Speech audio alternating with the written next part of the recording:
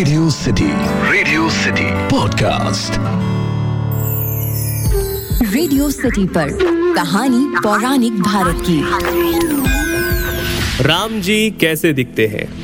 Radio city पर मेरा नाम है अखिल और आप सुन रहे हैं कहानी पौराणिक भारत की, एक ऐसा पॉडकास्ट जहां मैं आपके लिए रामायण, महाभारत, पुराणों से अलग अलग किस्से कहानियां लेकर आता हूं।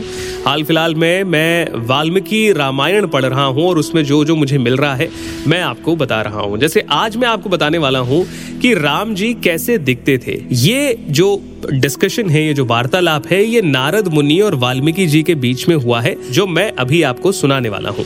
तो नारद जी महर्षि वाल्मीकि को ये बताते हैं कि इक्ष्वाकु वंश में उत्पन्न हुए एक ऐसे पुरुष जिन्हें लोग राम नाम से जानते हैं।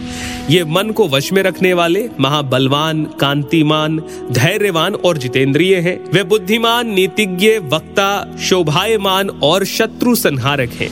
उनके कंधे मोटे और भुजाएं बड़ी बड़ी हैं और उनकी ठोड़ी मांसल यानी कि हेल्दी है, अच्छी है। उनकी छाती चौड़ी है, धनुष बड़ा है।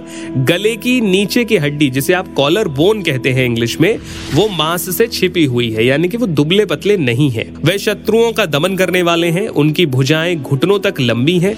मस्तक सुंदर है, ललाट भव्य और चाल मनोहर है। अच्छा, ये पुराने जमाने में माना जाता था कि जिनके हाथ घुटनों तक लंबे होते हैं उन पर या तो दैवीय कृपा होती है या वो खुद किसी देवी देवता के अवतार होते हैं। राम जी का शरीर ना तो ज्यादा ऊंचा है और ना ही ज्यादा नाटा है। वो मध्यम आकार के सुडौल हैं। देह का रंग चिकना है। वो बड़े प्रतापी हैं। उनकी छाती भरी हुई है, आंखें बड़ी बड़ी हैं और वो सभी शुभ लक्षणों से संपन्न है।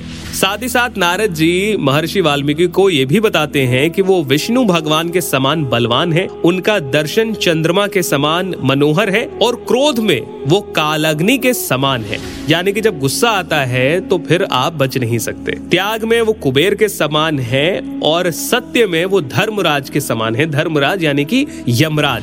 तो ऐसे हैं राम जी, जिनके बारे में बताया गया है महर्षि वाल्मीकि द्वारा रचित रामायण में। आपको आज का ये पॉडकास्ट कैसा लगा मुझे जरूर बताइएगा।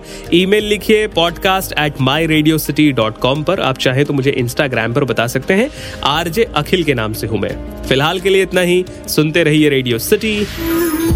रेडियो सिटी पर कहानी पौराणिक भारत की।